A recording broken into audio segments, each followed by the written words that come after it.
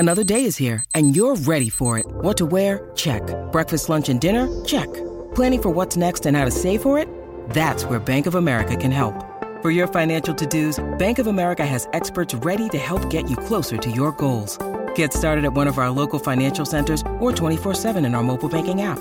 Find a location near you at bankofamerica.com/talktous. What would you like the power to do?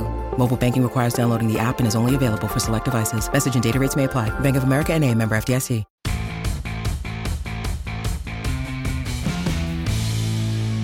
Welcome to Comic Book Nation and this special bonus episode where we are here to do one thing and one thing only, and that is to talk about Invincible Season 2, Episode 1. We are back. I am your host, Kofi Outlaw, and with me today is my Comic Book Nation co-host, Matthew Aguilar. What's up, everybody?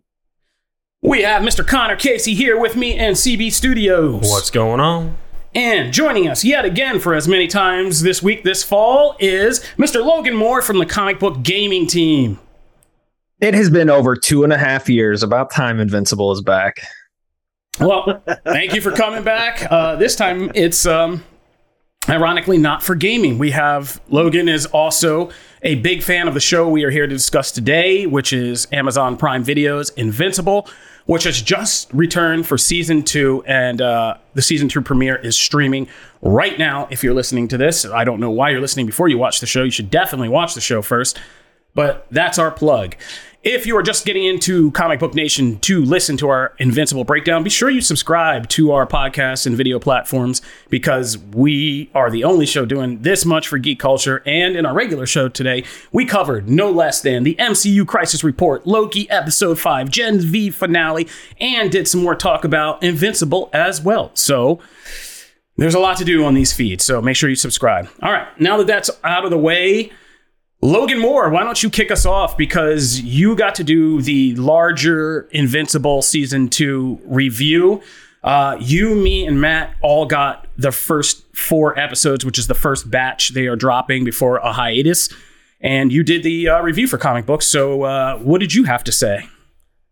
Yeah, I mean, I think the show's phenomenal. Like, they have not skipped a beat. It's only gotten better. I know we're just talking about episode 1 here today. But this first batch of 4 episodes here in season 2 has some of my favorite episodes that have been in the entirety of the show overall so far. And I'm really looking forward to people watching some of those episodes here in the coming weeks. But they really, I think, come out of the gate here strong with this first episode. The kind of cold open they have here, which I'm sure we'll talk about, is great. I love what they're doing and kind of throwing fans for a loop who might not have read the comics.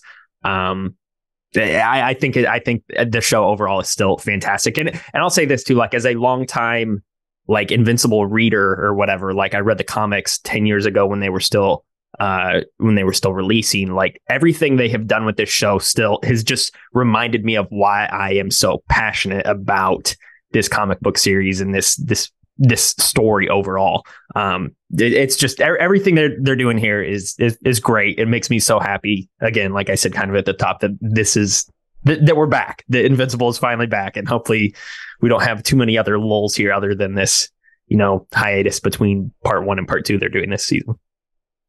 All right, now that we got Logan's overall impressions, let's do the fun thing. Let's jump into this episode and really get in. So we're going to be talking full spoilers for Invincible Season 2, Episode 1 from here on out.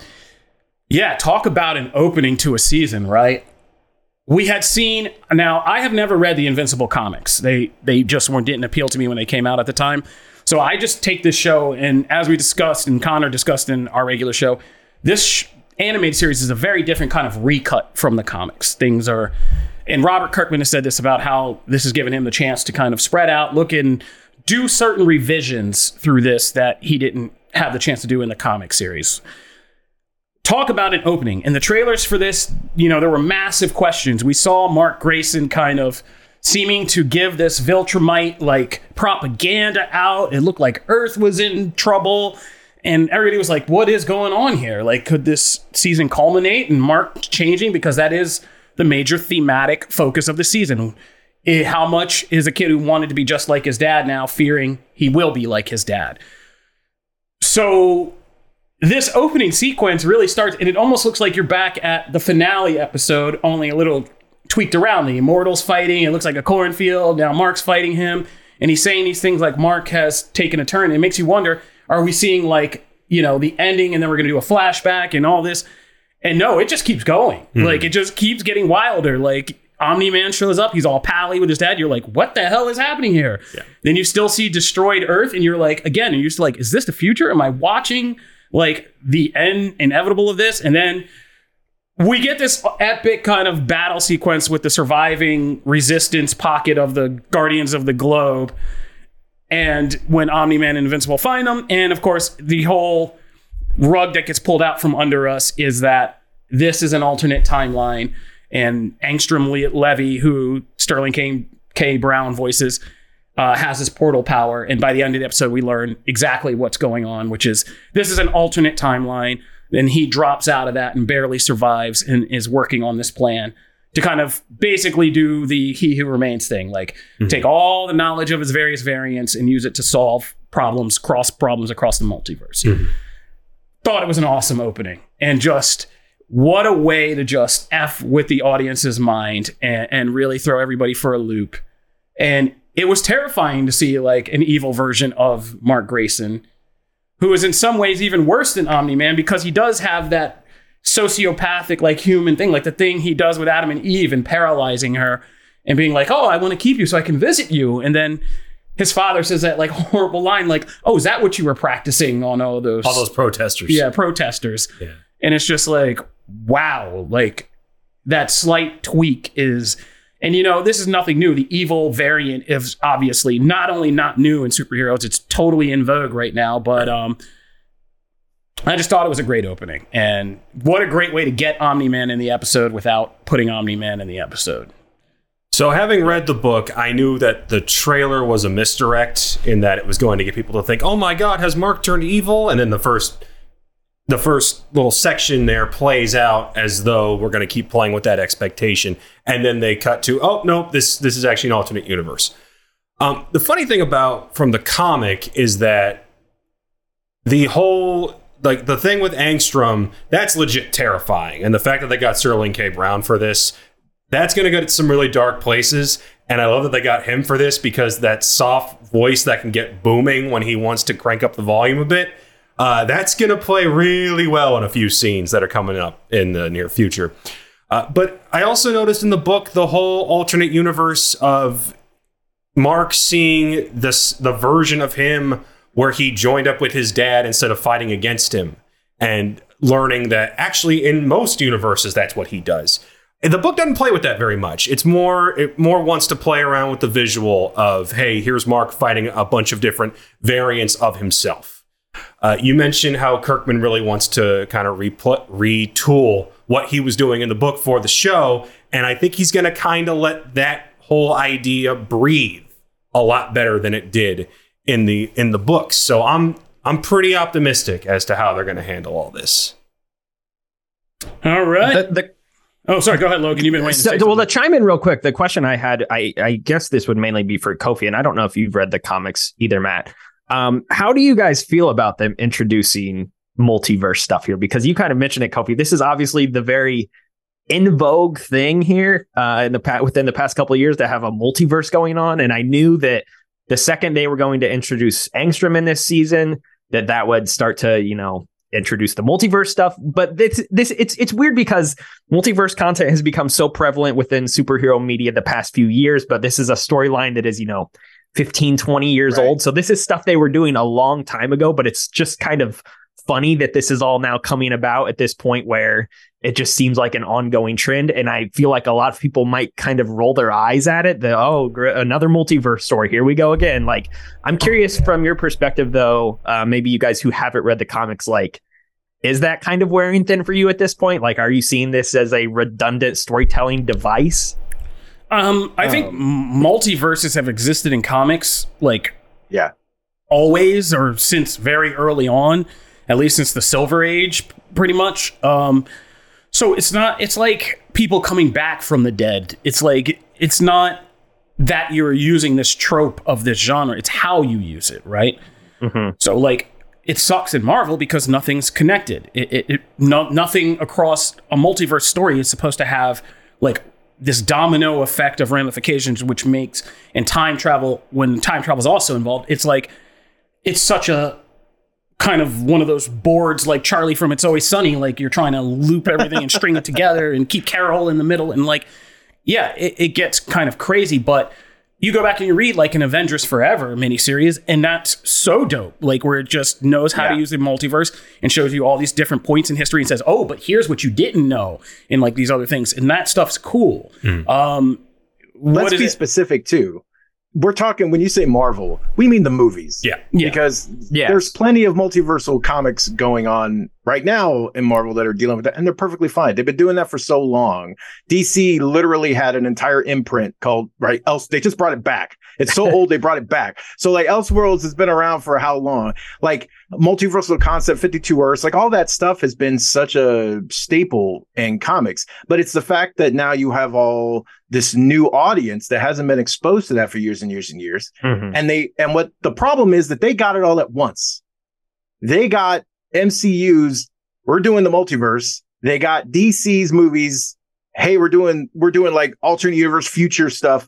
And they got, in both cases, to me, sucky versions of that. And they had to deal with that. And now that's their impression. They didn't get all the good stuff. They got all the crap stuff first. And now they think everything is that. To me, that's the problem, is that this whole audience hasn't had all these amazing stories that crossed over. And it was just part of how things were done in comics. There's always been other dimensions, other worlds. And so now there's a stigma attached to it, because this whole other audience sees that and goes, they might roll their eyes. Now, I think what they'll be pleasantly surprised by is that in the comics, I've read the books, but it's been a minute. So a lot of stuff is actually new for me because I read them when they were out. So I'm not a big, like, go back and reread unless like there has to be some kind of like, I don't know, some kind of real reason for me to jump back in, or it has to be that good of a story for me to read like an entire series. I'll go and read arcs, but like I won't read an entire series again. But like for this, that's not the point. It's not just that, oh, we have multiple universes and we're doing this because we have no other story temples to rest on. We're doing this because it allows other characters to flourish. Like Angstrom is a great character.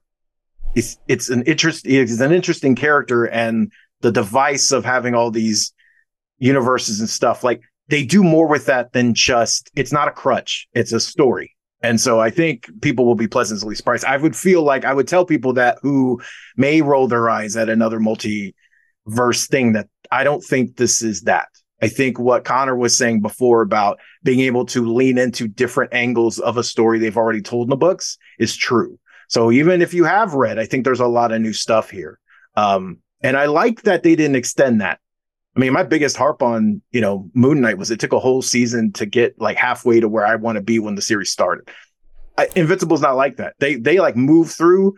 The end of this episode is like, boom, I'm so happy we just get to launch the rest of the season from here, that we're not taking 8 episodes to get here. It's great.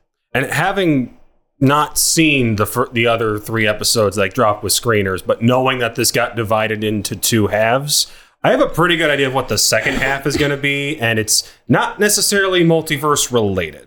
So, because I can think of at least one thing that is going to be a pretty big ball that they're not going to drop the ball, but a big bomb they're going to drop probably in the season finale.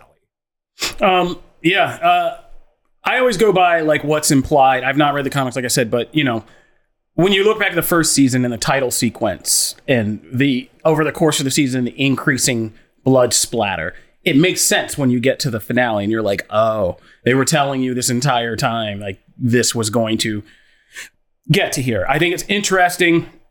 First of all, I loved the fake out in this episode where they fake you out about 3 times. Yes, they fake it out 3 times where they're like, he's not, and then they pause and they're like, invincible. And then you get to the very last post-credit scene where Levy's like a mutated leader freak, and then he finally says it. But if you notice, it's not blood splatter. It all turns black, and what happens is the title shows this first crack in it.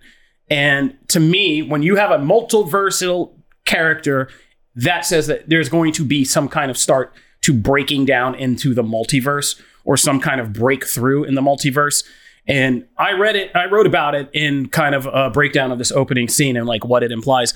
And I don't know the comics, so I'm just spitballing here, but I could see eventually this same version of Mark and Omni-Man.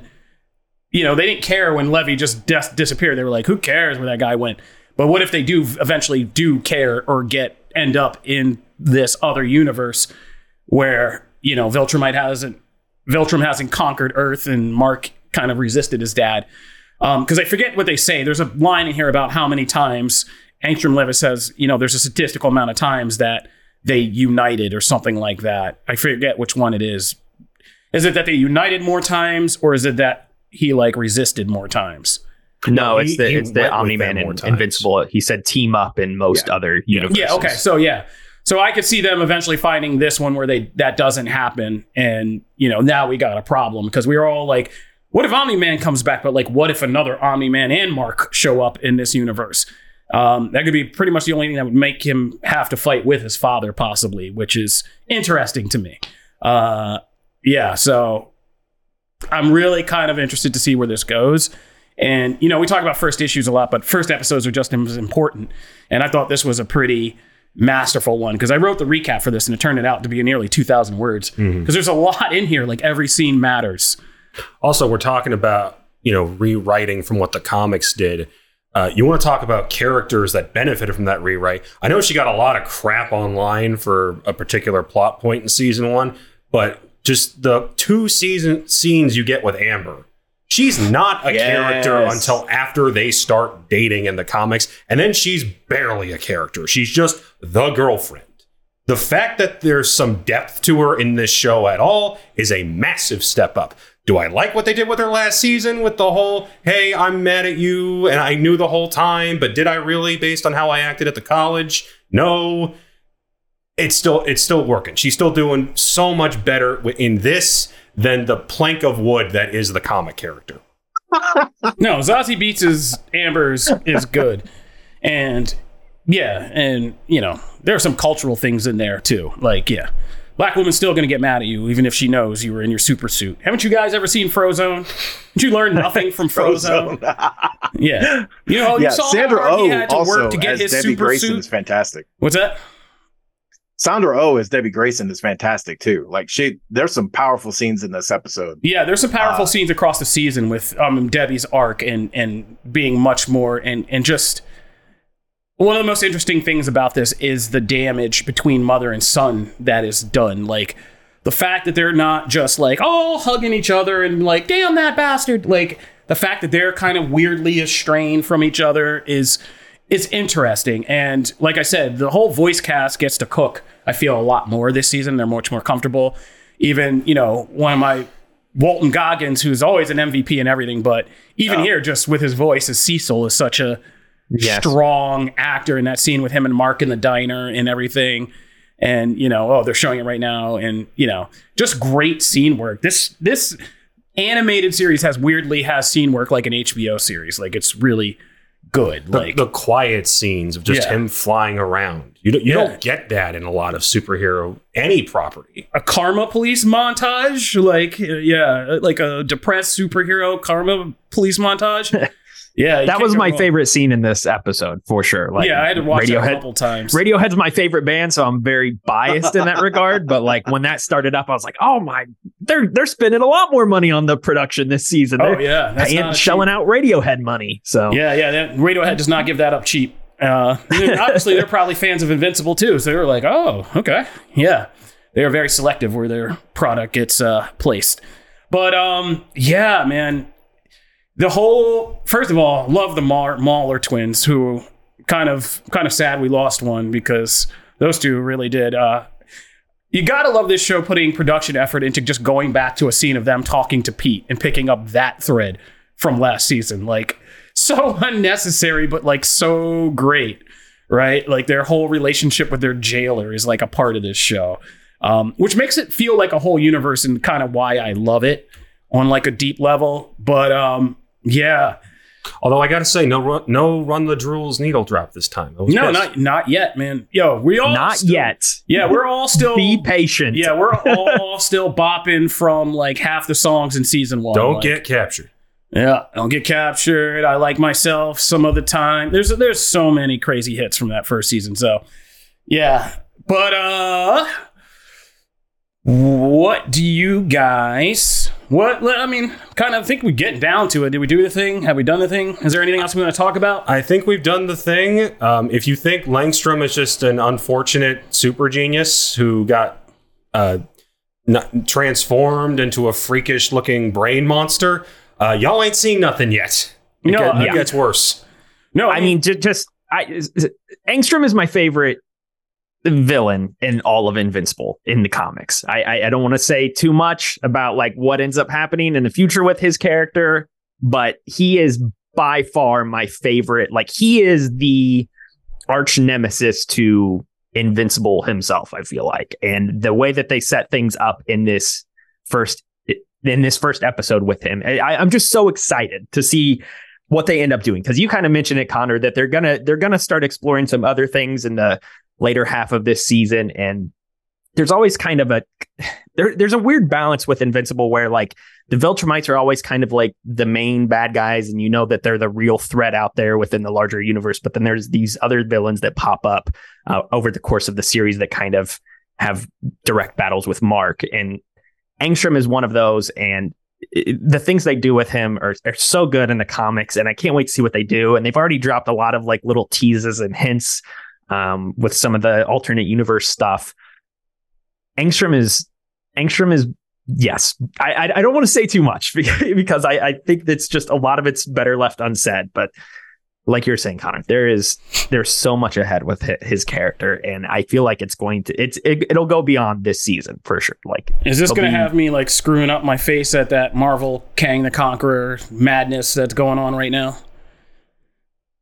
When you say like in a bad way, like, ugh, no. Like comparatively to like what they'll do with the multiversal villain. No, honestly, the multiverse of it all isn't the point, and I'll leave it at that. It's more, he uses the multiverse as kind of a tool to kind of always be out there. You don't know when he's going to show up. You don't know. Like, it's just kind of, there's just this lingering dread with his character that, you know, he's out there and he exists within the multiverse. And I don't want to say too much else either. All right. It's great, though, in the comics. All right, Matt, you have anything you want to add to this before the end? No, I think I mean, agree wholeheartedly. I'm excited for people to learn more about this character, and I'm excited that they're taking some chances and doing some new stuff with it. So I'm stoked. This is, I really just doubt, unless after that, 4 episodes thing takes a nosedive, this will probably be one of my like the best shows of the year. So. All right, agreed. I think this is a welcome return, and like, it hasn't lost a step, and Amazon's doing a good job building these content blocks between this and like an entire boys universe they got going. Like, they did the Adam Eve special, which was so great this year. Yeah, man, I can't wait to see where Invincible goes. I'm glad that I never read the comics. I'm glad that I don't know like what is going to happen with all this, because this is one good premiere episode, and it sets up, like you said, I can see a lot of the finer kind of plot details that are in this. And there are things in this episode we don't even address yet, that even like the recap did. Like Donald, the whole Donald of it all. Like, Donald's just walking around and stuff like that. So all the stuff with the Guardians of the Globes, leadership change, everything happening with robots. Yeah. That keeps going. Jay Farrow, we didn't even get to the Jay Farrow of it all, making his brief debut as Bulletproof in this. I was going to say, I couldn't remember if this was the episode where they introduced Bulletproof. It's a very slight, subtle thing, and they just kind of throw it in there briefly, but he ends up being much more important later on. And there's only 2 scenes with the Guardians. It's when they're fighting the baby giant, and then later on after that, where Cecil's like, you guys are not good enough. The line of, I want to be president and an astronaut. It's like, okay, I see. And they're like, I assess he's like 8 years old. And they're like, well, that explains the astronaut thing. So Yeah, the Immortal's the new team leader, and they add Bulletproof, who, his name pretty much tells you what he can do. So there you go. But yeah, it's interesting to see that. Was that Jason Mantzoukas in the very first scene as Rex? Oh, yeah, it's still him as Rex. The voice sounds a little different. Yeah, I don't know what the very first scene versus the Baby Giant, I was like, later on, I was like, okay, that's him. But that very first scene, the first line, I was like, did you guys have him in for that? Or did you just give Ross Marquand another $10 to just spit out another line? By the way, Rex? get ready for some character development with him. You won't see it coming, but it's there. Oh, who, it's Rex? Yes. Oh, God. Somehow. I'm always scared to figure out what that could be. But no, man, it's good to be back in the Invincible universe. I think we're really happy. I hope there's some episodes that really blow our mind and make when we come back for these recaps when we're just like, holy frijoles, what is going on?